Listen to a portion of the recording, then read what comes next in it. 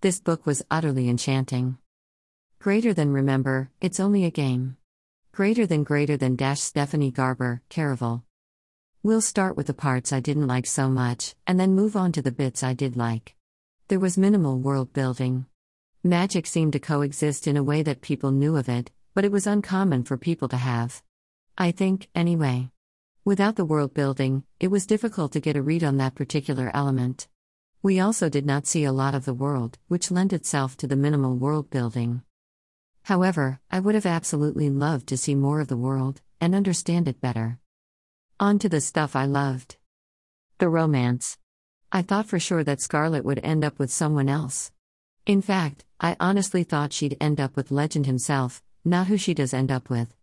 I was iffy at first because of it, but after seeing the way the two of them were, ended up loving their chemistry.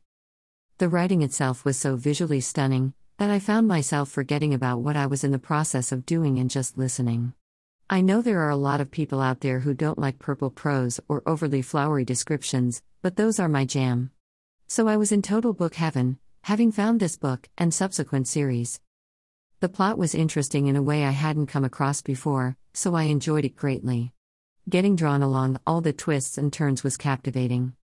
All in all, this book was wonderfully mesmerizing, and I'm excited for the rest of the series. Join my MailChimp audience. By clicking Submit, you agree to share your email address with the site owner and MailChimp to receive marketing, updates, and other emails from the site owner. Use the unsubscribe link in those emails to opt out at any time. Processing. Success. You're on the list. Whoops. There was an error and we couldn't process your subscription. Please reload the page and try again.